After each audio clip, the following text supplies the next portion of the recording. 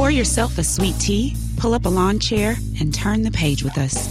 You're listening to Right On Mississippi, a podcast taking you inside the minds of America's most treasured wordsmiths. I'm Ebony Lumumba, and Right On Mississippi is produced in partnership with Mississippi Public Broadcasting for the Mississippi Book Festival, the South's literary lawn party. Hi, everybody. I'm so glad to finally see you. I was just thinking this morning, I really wish we were all together. You can't even imagine how much I wanted to meet you all in person. I really appreciate you doing this virtually and arranging your schedule. And I just think you're all brilliant. And I hope I don't weep at your feet, so to speak, virtually. As I ask you these questions, and I really appreciate, again, you being here. And welcome to the Mississippi Book Festival that we're doing virtually. And I know a lot of people I've heard from are really excited about this particular panel.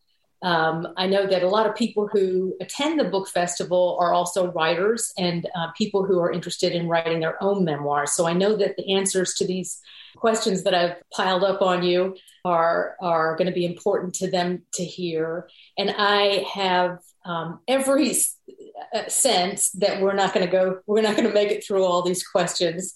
So I apologize for being a little over enthusiastic about the number of questions that I had for you. So I thought if it's okay with you all to just begin, and I will introduce you in the order that I emailed to you, starting with Allison and then Brian and then Elizabeth. And then after I introduce you, then you could read a snippet from your memoir, and then we can go into the questions if that's okay. That sounds good. Okay, good. And Sarah is good enough she's going to let me know kind of when our time is sort of winding up. So I'll let you know when she lets me know. So Allison, I'd love to start with you. And Allison Moorer is a singer, songwriter, producer, and author who has released 10 critically acclaimed albums. Her first memoir, Blood, was released in October 2019 to high praise and received starred reviews in Publishers Weekly, Kirkus, and Booklist. She's been nominated for Academy, Grammy, Americana Music Association, and Academy of Country Music Awards. Allison received an MFA in creative writing from the New School. Her work has been published in the Wall Street Journal, American Songwriter, Guernica, No Depression, Literary Hub, and The Bitter Southerner. She's received the Hall Waters Prize for Excellence in Southern Writing in 2020. Her second memoir, I Dream, He Talks to Me, will be released in October 2021. She lives in Nashville, and I think Allison's going to read from her book, Blood. Good morning. This book came out in October 2019 in a much different world. So I just did an event this past weekend at which I read from this book, and it's been a while since I have. It was sort of like, where did all that time go? I don't know. But I usually like to just read the beginning because although this is a memoir of my childhood, I kind of go by the Annie Dillard rule, which is get all of your tragedies, deaths, maladies, sicknesses, whatever, out of the way. Don't tease the reader, just get it out there. I didn't feel like it would be fair to not say what one of the defining events of my childhood and life has been. So I'll just read the first couple pages. This is my version of the story. It is the only one I can tell. Tuesday morning, August 12th, 1986. It was still dark outside, and they were gone, just like that. Daddy had called the house on Barden Avenue over and over the night before. Mama, in typical fashion, kept answering, though each time the phone rang, I tried to talk her out of doing so. She eventually took it off the hook, and we all went to bed. I slept on a pallet on the living room floor that night because Mama's friend Carolyn stayed over out of fear of what Daddy might do. The air felt dangerous, glitchy and staticky. as if there was electricity running through everything. It had rained all day, but the downpour provided no cooling effect and only made things feel angrier than they already did. Maybe you have to have lived in the deep, thick Southeast to understand what angry air feels like. Mama seemed worried and Daddy was desperate. She was trying to talk him down from the ledge again, but even she couldn't do it this time. Her side of the conversation dwindled to repetitions of, I know, and, well, Frank. By the time she gave up, I don't know what sort of things he said, but I can imagine.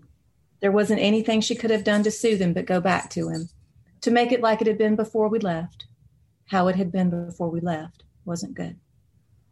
I woke up and saw him standing in the kitchen. It wasn't unusual for him to come around in the mornings. He often did after Mama and I moved out of the trailer, but he had never been there quite so early. Daddy had always been one to stay up all night and sleep late into the day, but by that time he was so fraught he couldn't settle down or quiet his mind enough to let it or his body rest. I gazed across the room through sleepy, half-open eyes. Daddy leaned against the breakfast table that he'd made a few years earlier. I saw Mama's right side. She was wearing her winter house coat, a strange choice for August. The cabinet where she kept the coffee maker obscured her left side as she made the day's first pot. Since she had to be at work at 8:30 in the morning, she probably decided to just go ahead and start her day, since Daddy wasn't going to let her have any peace. He'd obviously gone to her bedroom window and knocked on it to wake her, because I was the closest to both entrances to the house and hadn't heard him bang on the door. Her winter house coat was navy blue velour. She's had it for years. She used to get home from work, take off her clothes, and swaddle herself in it when it was cool weather. The summer house coat that she should have been wearing was white with yellow and orange flowers. She'd made it out of seersucker in a wrap dress style with cap sleeves and orange binding. I didn't see if she had on shoes. Knowing her, probably not. Neither of them saw me stir. There was nothing out of the ordinary going on. I went back to sleep. I think it was around 5 a.m. when the gunshots woke me. There were two. They came very close to one another. Imagine the sound of a .30-06 rifle firing, and then think of the time it takes to snap your fingers 4 times to the tempo of 13 by Big Star. Then imagine it firing again. I lay there for what feels now like a few minutes, terrified to move even a centimeter or even to breathe. My eyes darted around the barely lit living room for a clue about what to do. I knew without question what I'd heard, the unmistakable sound that takes a life. But I couldn't quite comprehend that I'd heard that sound coming from the front yard that was just on the other side of the living room wall. I was only a few feet away. I wondered if it could have been thunder left over from the storm that came the day before, or maybe another one coming. I wondered if it could have been something else that might imitate the vibrations from a cannon. No, I knew it wasn't anything but what I knew it was. I'd been close enough to guns to recognize exactly the sound they make. A pop, but a little longer than a pop. A burst, violent and hard. Then the reverberation. I told myself no, it couldn't be what I knew it was, even as I simultaneously started rearranging every cell in my body to start accepting that yes, it was. Yes, I knew that it was. Beautiful. Thank you so much, Allison. Thank you. You're welcome. I really think it's important for audiences to hear you all read, because and to see your dog and to meet your whole life. Sorry. That's wonderful. Thank you, Brian. I'd love to introduce you now. Brian Broom is the author of Punch Me Up to the Gods. Brian is a poet and a screenwriter and the K. Leroy Irvis Fellow and instructor in the writing program at the University of Pittsburgh. He's been a finalist in the Moth Storytelling Competition and won the grand prize in Carnegie Mellon University's Martin Luther King Writing Awards. He also won a Van Award from the Pittsburgh Black Media Federation for Journalism in 2019. And he lives in Pittsburgh, Pennsylvania. And Brian will read now from Punch Me Up to the Gods. Thank you so much. I just want to read like a little tiny snippet. The book deals with issues around masculinity and being a Black man and what those things mean and what they don't mean. And this little snippet comes from the beginning of the book, where I am standing at a bus stop, and there is a young Black father with his son, and his son falls over and hits his head and starts crying. And this is right in the middle of his father's efforts to stop him from crying without tending to him. Twan's father picks the boy up off the ground and places him on the bus stop bench before turning back to the flickering lights in his cell phone. Twan has no interest in shaking it off.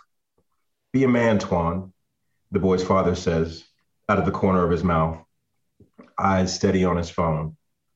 Twan has no interest in being a man, and his screaming continues.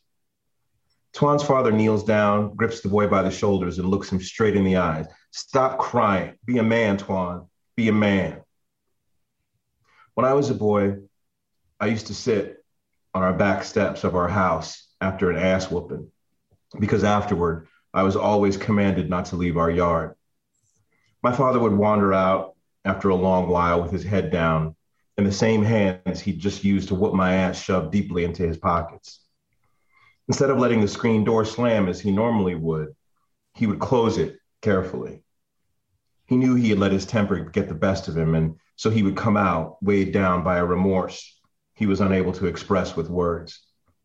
He'd just sit down next to me and quietly look off into the distance. He'd fish a packet of Winston's out of his pocket and place one between his lips, use both hands on his lighter to light it, and exhale a thick cloud of ivory smoke. For a little while, he and I would share a silence that was occasionally broken by my hiccuping sobs and sharp intakes of air. Sometimes he would come out bearing gifts, a popsicle or a candy bar that he'd hand to me wordlessly while still looking out on the backyard. And we'd sit there until he couldn't take listening to my sopping, wet whimpering any longer, and he'd command me suddenly, as if he'd just woken from a dream, "Stop crying. You done cried enough. Stop crying right now." I would stop immediately. As Twan's father's voice becomes louder, demanding that the boy stop crying, all I want to do is pick the boy up to make sure he's all right. I can't explain it. Something to do with his shoulders being held in a vice-like grip by the very person he needs tenderness from in this moment. Something about the unaddressed ache. And I realize that this, what I'm witnessing, is the playing out of one of the very conditions that have dogged me my entire existence, this being a man to the exclusion of all other things. As Twan's father publicly chastises him for his tears, I remember how my own tears were seen as an affront. I remember how my father looked at me as if I was leaking gasoline and about to set the whole concept of Black manhood on fire. Stop crying. Be a man. Thank you. Thank you so much. Thank you so much. I want to go in and start asking more questions, but let's move on. I'd love to introduce Elizabeth now and her wonderful memoir. Elizabeth Mickey Brina's memoir and debut book, Speak Okinawa, was published in February of 2021 by Knopf Doubleday. She's the recipient of a Rona Jaffe Bread Loaf Scholarship and a New York State Summer Writers Institute Scholarship. Her work has appeared in The Sun, River Teeth, Lit Hub, and Gulf Coast Magazine, among others. She currently lives and teaches in New Orleans. And Elizabeth is going to read now from her book, Speak Okinawa. Thank you very much. I'm going to read from a chapter called Elizabeth, which is how my mother used to pronounce my name. And it just goes over some of my earliest memories. My name is Elizabeth, which means God's oath in Hebrew. It means I speak the truth. It means God can swear by me. I am named Elizabeth after my father's mother, after my father's mother's mother, after my father's mother's mother's mother, and so on. It is a family name, a queen's name. It is Anglo, it is Western, it is white, like my father. I can't remember exactly when I began to notice that my mother didn't pronounce my name the same way as my father. that my father pronounced my name the same way as my neighbors, teachers, classmates, friends, and friends' parents, so therefore correctly. Therefore, my mother's pronunciation was wrong. I am 4 years old. I am waiting for my mother to pick me up from preschool. Some of the children sit in circles on the lawn, but I prefer to wait on the porch, where all the lunch boxes are stacked in a row along the banister. I lift each lunchbox one by one and look at the lids. Sesame Street, Star Wars, Strawberry Shortcake, Transformers, Gem. I carefully select the lunchbox to hold while I sit on the steps of the porch and wait. Not because I don't care for my own lunchbox, which is Cabbage Patch. I just want to hold something new, pretend to be someone else. When my mother arrives, I return the borrowed lunchbox and retrieve my own. No one ever seems to mind, or I never get caught. My mother is usually the first to arrive, and she hurries me into the car without lingering for a few minutes to have a quick chat with the other mothers. Goodbye, Elizabeth. Goodbye, Mrs. Brina, the teacher says and waves. My mother nods and bows. I see her face. I see the faces of the other mothers. I hear her voice. I hear the voices of the other mothers. I compare. These are the first lessons we are taught in preschool. Which one is not like the others? We are taught to match. Colors with corresponding colors, shape with corresponding shapes, fruits with other fruits. A tree does not belong in a group labeled animal. We are taught that sameness is correct. Sameness is desired. One afternoon, when my mother picks me up from preschool, I notice that she has changed, or rather, her hair has changed. She used to have hair flowing down to her waist like water. She used to brush it 100 times, twist it in a coil, tie it in a knot on top of her head, and then hold it in place with a wooden pin. I see her step out of the car with her new hair, chopped at her shoulders, blow-dried, curled, and sprayed. She smiles, and when I don't smile, her smile fades. I shake my head. That was her most beautiful part, her only beautiful part. This isn't how my mother is supposed to look. This isn't how women who look like my mother are supposed to look. Nice try, Mom. She is still different. She can't really change. When my father comes home from work that day, I ask him if he likes her new hair, and he says yes. Of course he likes it, if she likes it. But I know that means he doesn't. All three of us knows that means he doesn't. I don't know what I expect from her, what I want from her. I guess I just want her to be American, a white, English-speaking, correctly pronouncing American. My mother saves her hair in a bright red box, where she also saves a pair of the first socks she knitted for me when I was a baby and the wristband I wore at the hospital on the day I was born. Thank you so much, Elizabeth. Those were all just beautiful readings, and I would love for you to continue to read to us all. But welcome again to the Mississippi Book Festival. And my name is Margaret McMullen. I'm so honored to be your moderator.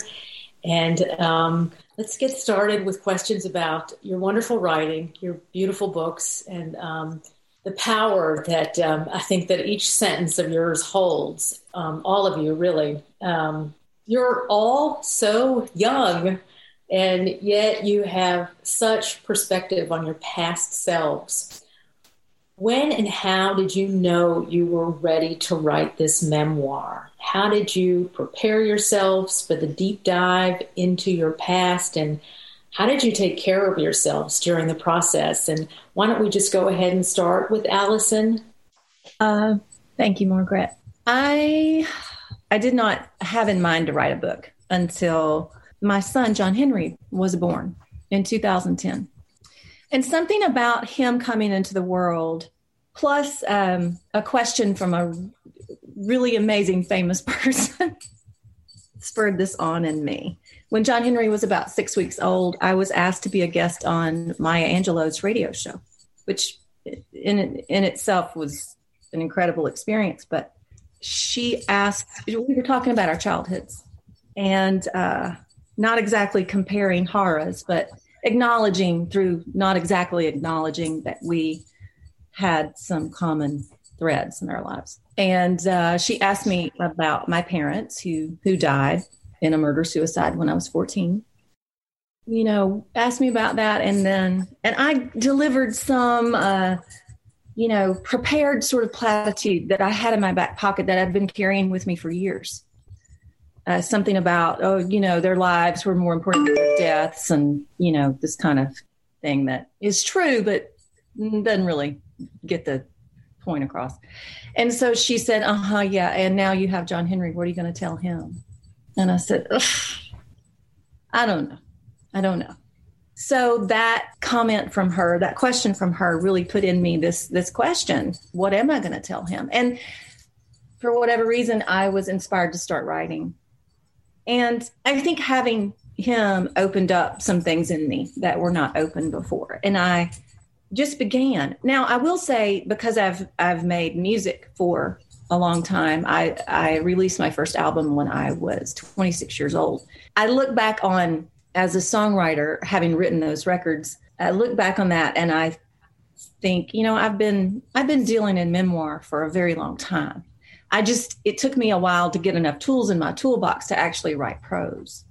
And I think I had to process my childhood for a very long time before I could put it into anything resembling a decent sentence. Abstract things or one thing, feelings or another. You get shards of light and deep, dark hanging clouds that can come through in a more poetic way when you're writing songs. That doesn't necessarily work. In fact, it really doesn't work at all when you're writing prose. So I had to develop as a person and as a writer and as a person who could think well. And I'm not sure I could do that until I got old enough and healed enough to do that. And but I will say that writing Blood sort of cemented the healing process for me. I was a different person by the time I got finished writing that book. Brian, how did you feel you were ready, and how did you prepare yourself? How did you know? I was in rehab and there was just nothing else to do. Good answer. No, a few years ago, my drug and alcohol problem had reached, epic proportions. I hadn't written anything since I was a kid. I remember when I was a kid, I was told to stop writing because it looked faggy. And I stopped writing for a long time, but I did find, drugs.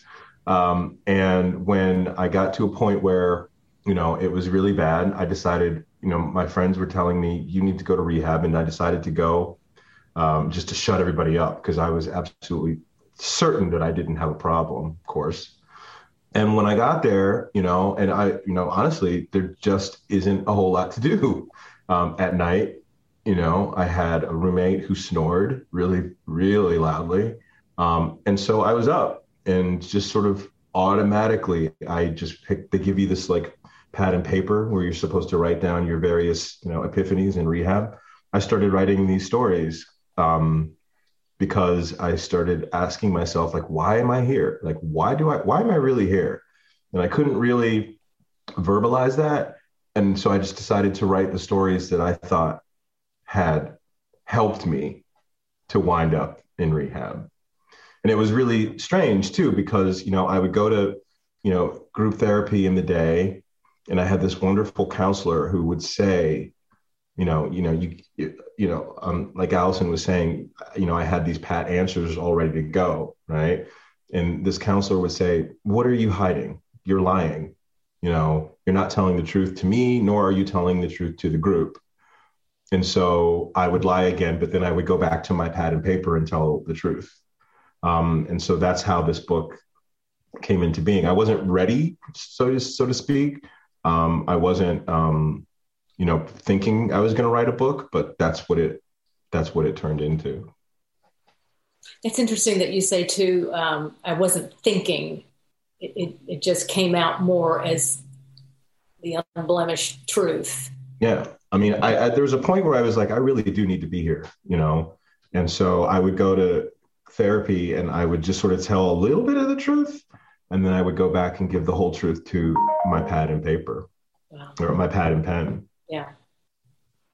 Elizabeth, when did you feel like you were ready? Yeah, it's or do you feel like you're ready? Well, I did it, so I'm still not ready. Yeah, right. I guess I felt like I was ready. Just when I very similar situations, like just when I couldn't not write it, and it was I spent a very long time afraid of it, afraid of the content, the subject that's in this book, thinking it's just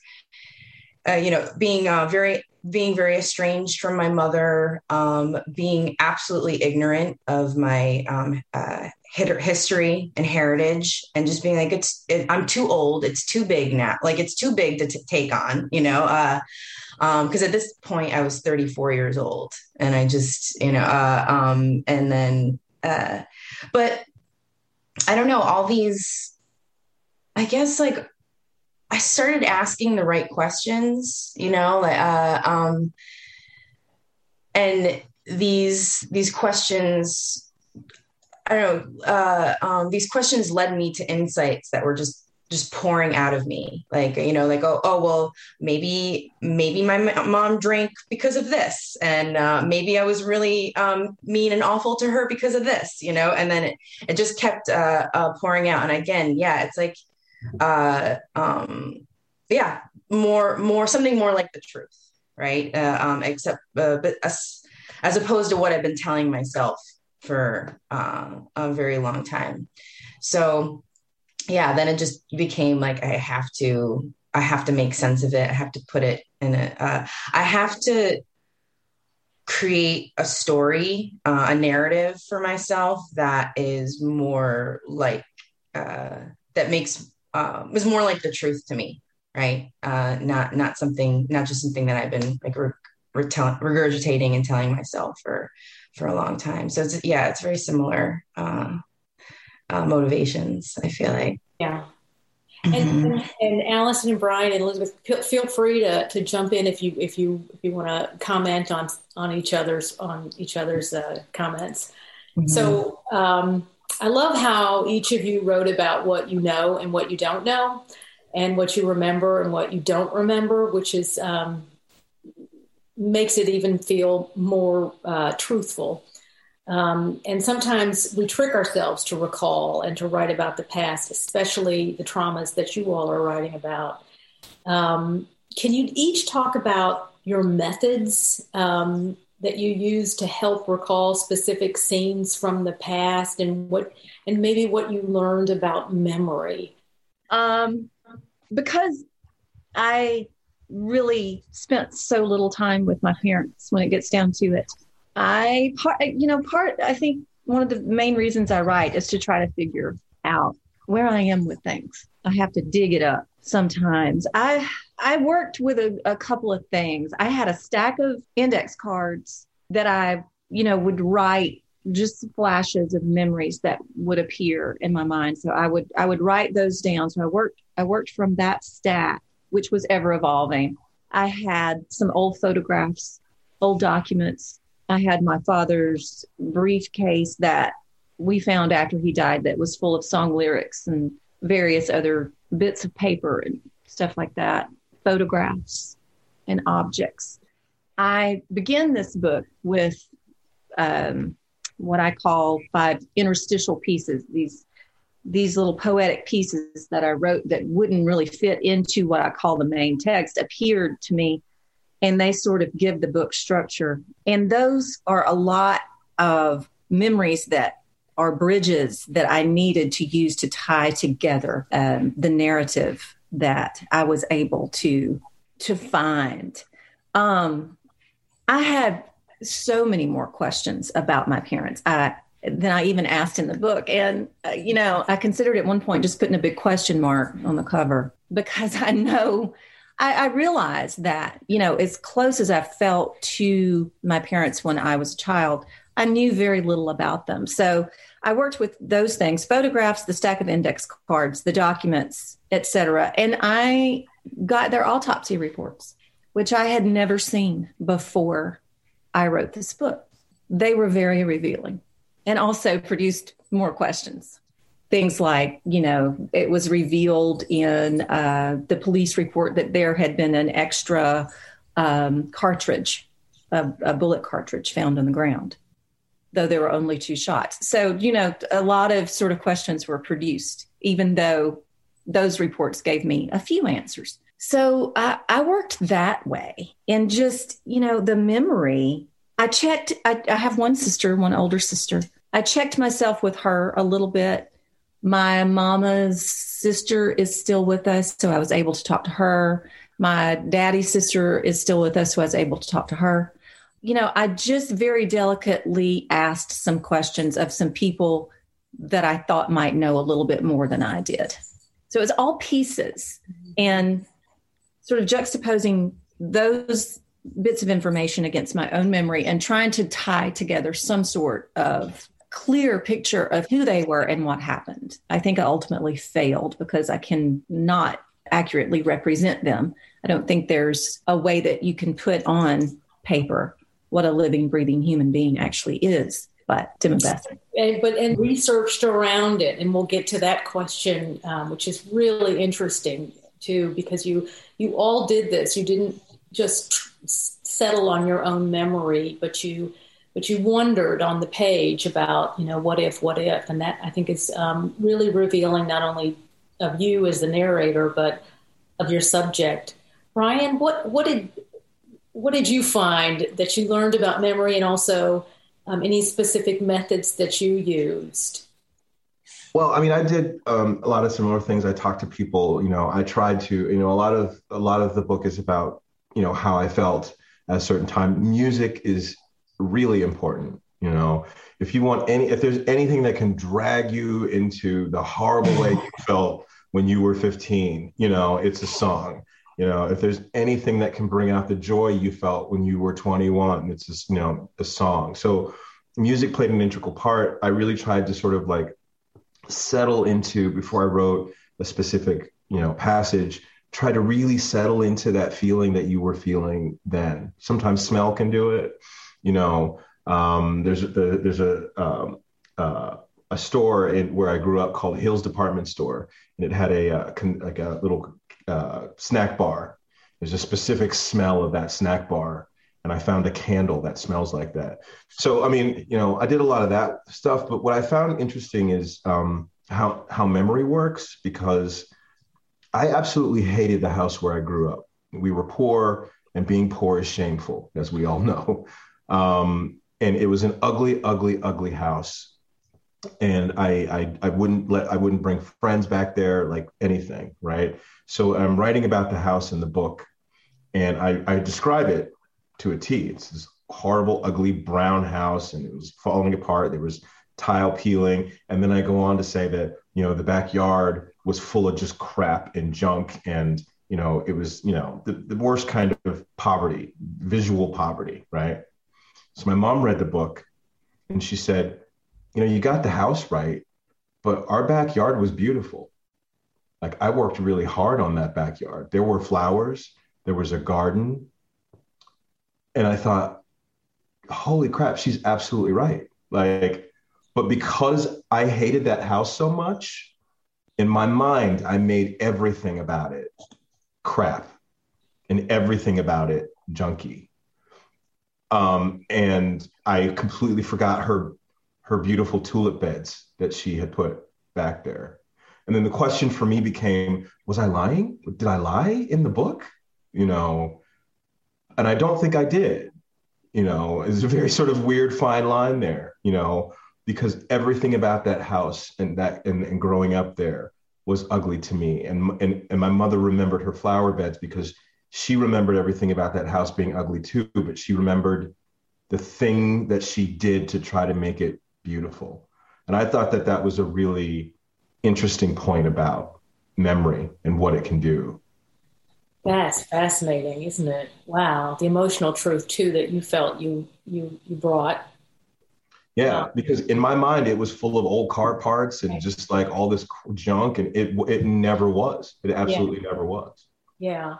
And you're both speaking, Allison and Brian are both speaking to that, that sensory detail that helps you take you back, like the Proust cookie, he got 5 volumes out of that cookie. And Brian, I agree with you on the music. I found a couple of reel-to-reel tapes in that briefcase because my family played music. A couple of them had been transferred to cassette and then CD. So there are these garbled sort of sitting around the living room performances. But oh my God, it takes you just right back into the middle of it. And it's so powerful. There's a passage in here called Songs on Tape that's about that with it's you. Amazing. It's amazing. Elizabeth? Yeah, I don't know. I didn't really have too much trouble remembering it. Once I started taking this on, this is what I'm going to do. And again, about asking the right questions, it was just flooding, and lots of sleepless nights, lots of waking up in the middle of the night. I did that. That's horrible. You remember it? That's what woke you up? Yeah. Or I mean, just the anxiety. The stress and anxiety was waking me up, and then my mind would just wander, and then then it's over, right? And then I'm up at 3 a.m. just jotting things down, but it was important, and I thought, and the reason why writing was so helpful is to hold all of it still. It's just because it's just such a scramble, and then it's and so I'm holding it still just by putting it down on paper so that I can look at it. And one of the things that I learned about memory, written memory, is that you can interrogate them and analyze them, that, kind of like dreams, right? And just, what does this part mean? And what does this part mean? And it becomes sort of symbolic, right? And then, and it can just lead you to other places, other answers. And one of the things I noticed too is that it goes along with what Brian's saying, is that why you're remembering it determines what you remember, right? If you're I'm trying to explain myself in this way, this is the explanation I need to get, right? And so this is how I remember, which made me feel, I don't know.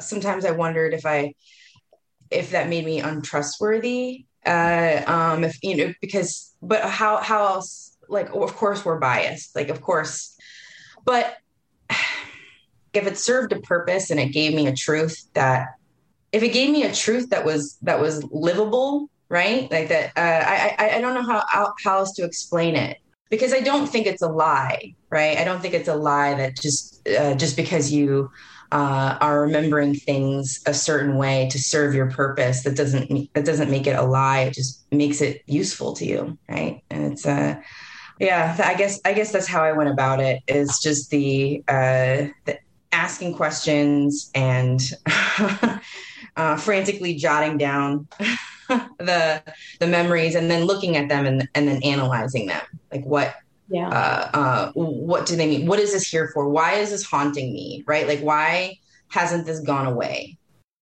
I hope viewers are also gleaning all the agonizing moments that each of you felt to get to some kind of truth about yourselves, your lives, your people, which I'm going to go right into the research, because you're all touching on that. And to me, this is a really interesting topic, because so many memoirists, I think, especially new ones, don't think of researching. They think, we're just going to remember everything.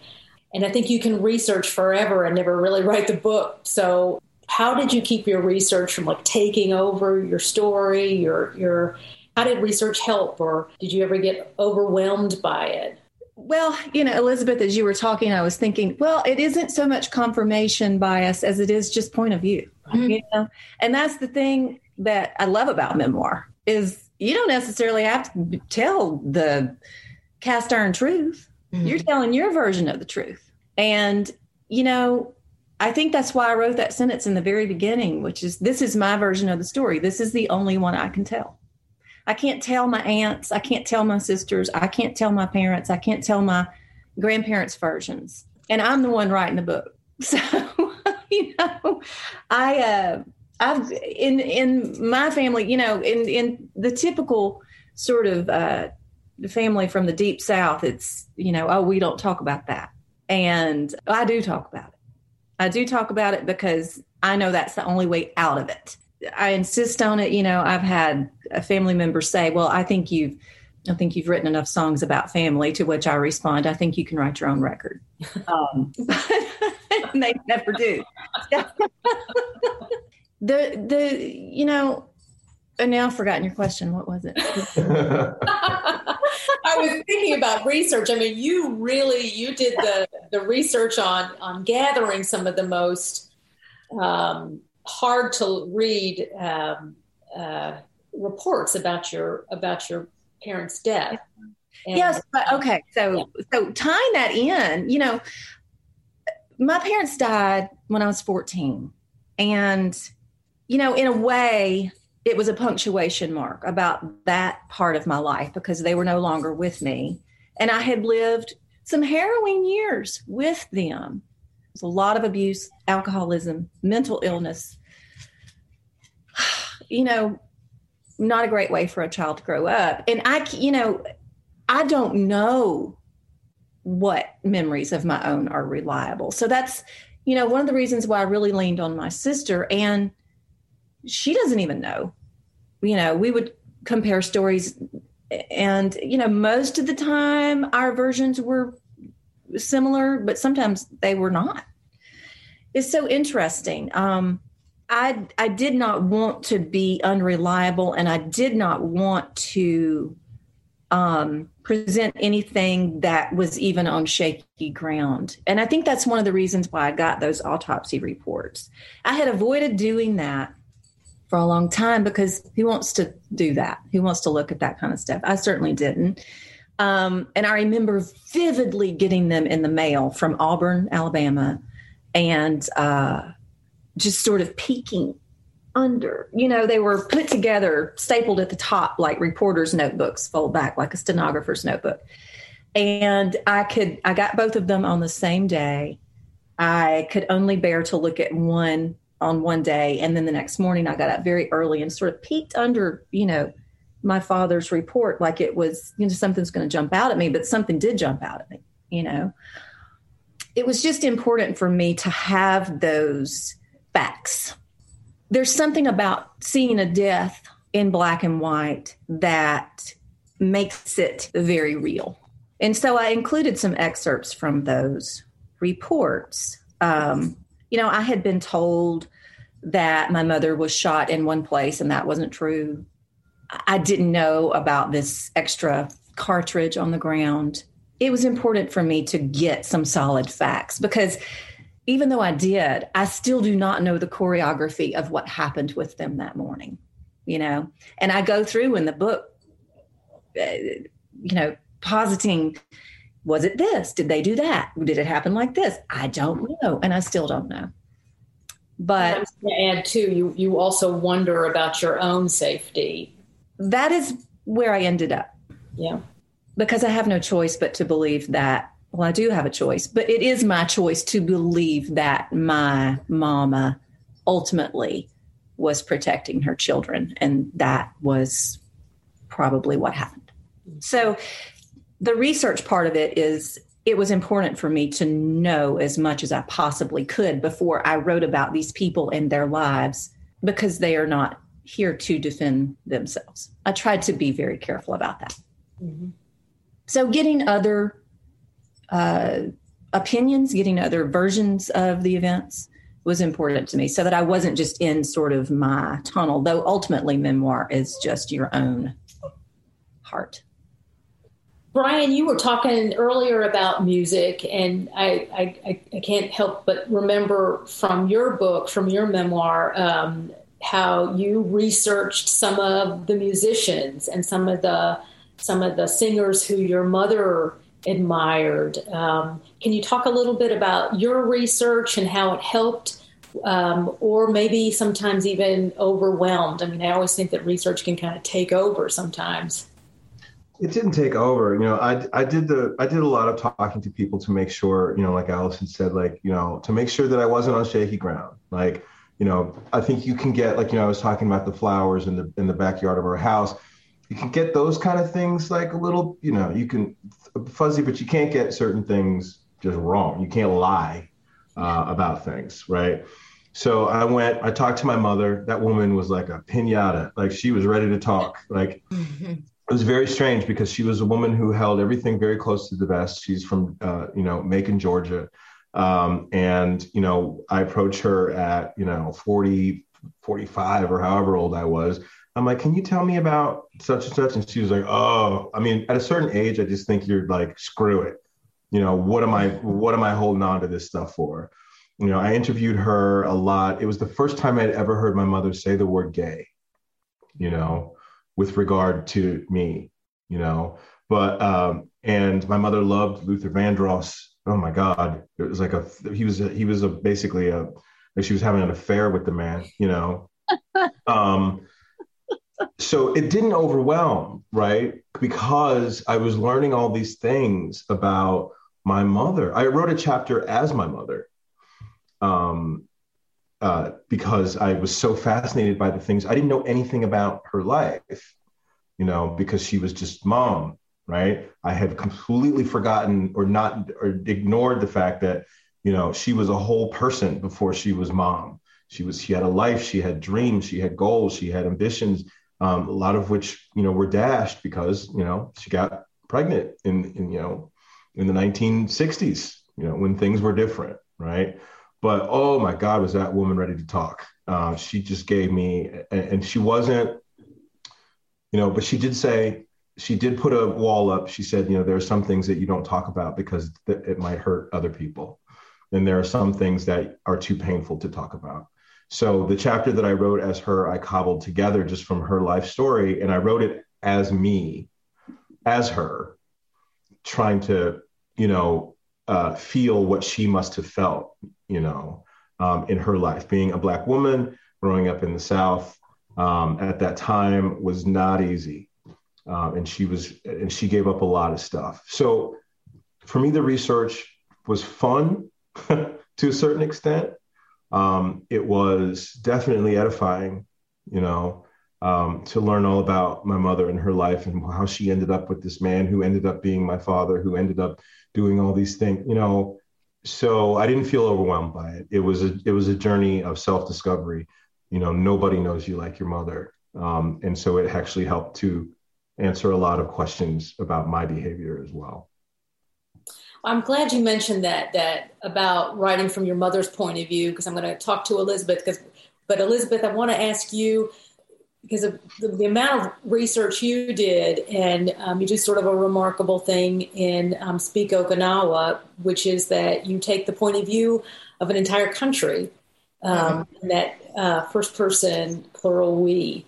And, Brian mentioned that he takes on the persona of his mother.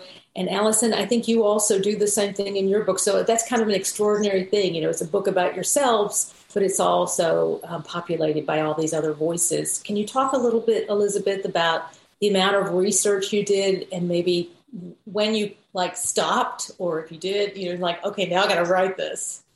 Yeah, I mean, I had a reason, right? Like the motivation, which is the self-discovery, learning about my mother, right? Which is learning about myself. But I had no idea who she was and what she went through. I just knew growing up, I just knew that she was incredibly sad and incredibly lonely. She was many things, right? She's an amazing person, but very sad, very lonely, and very much numbing her pain with drinking. And for a long time, I only blamed her for it, right? I was like, get yourself together. For a long time, I thought it was only her fault. But what was and I don't know what even prompted me of just maybe I should learn about Okinawa. Maybe I should learn about where my mom's from. And I from the research, research of the island, the things that how completely devastated, destroyed it was after the Battle of Okinawa. I had never known that. It was if I had learned about it in history, it was from the United States point of view and just how many lives they lost. But the entire island was charred black. Like it was just destroyed. My mother was born 3 years after that. And the whole island, like just grief, like stunned by violence. And then she grew up witnessing the militarization of the island, bases being built all the time and all the and terrible crimes committed. So she's witnessing that and absorbing all of that and, living her life, and that sets me up on a trajectory, right? Like how, based on that, how she raised me with carrying all that. But knowing that history let us both off the hook, it's not our fault. And taking on the point of view of the country, I guess I had rejected that part of me for so long that taking on the we, it was not only a way to access these things that I never witnessed, that still very much has so much to do with who I am, but also a way to claim it. This is mine too. And it's still perpetuating, right? So,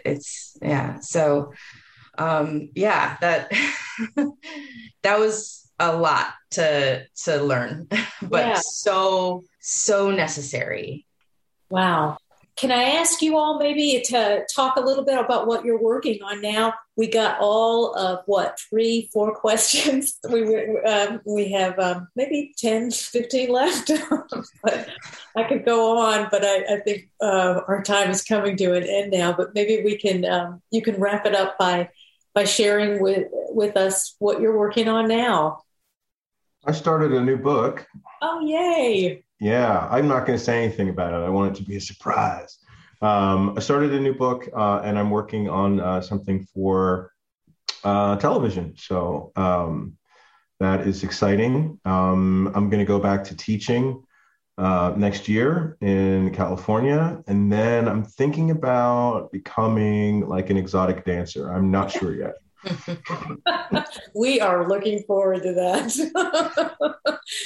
maybe to some Luther Vandross.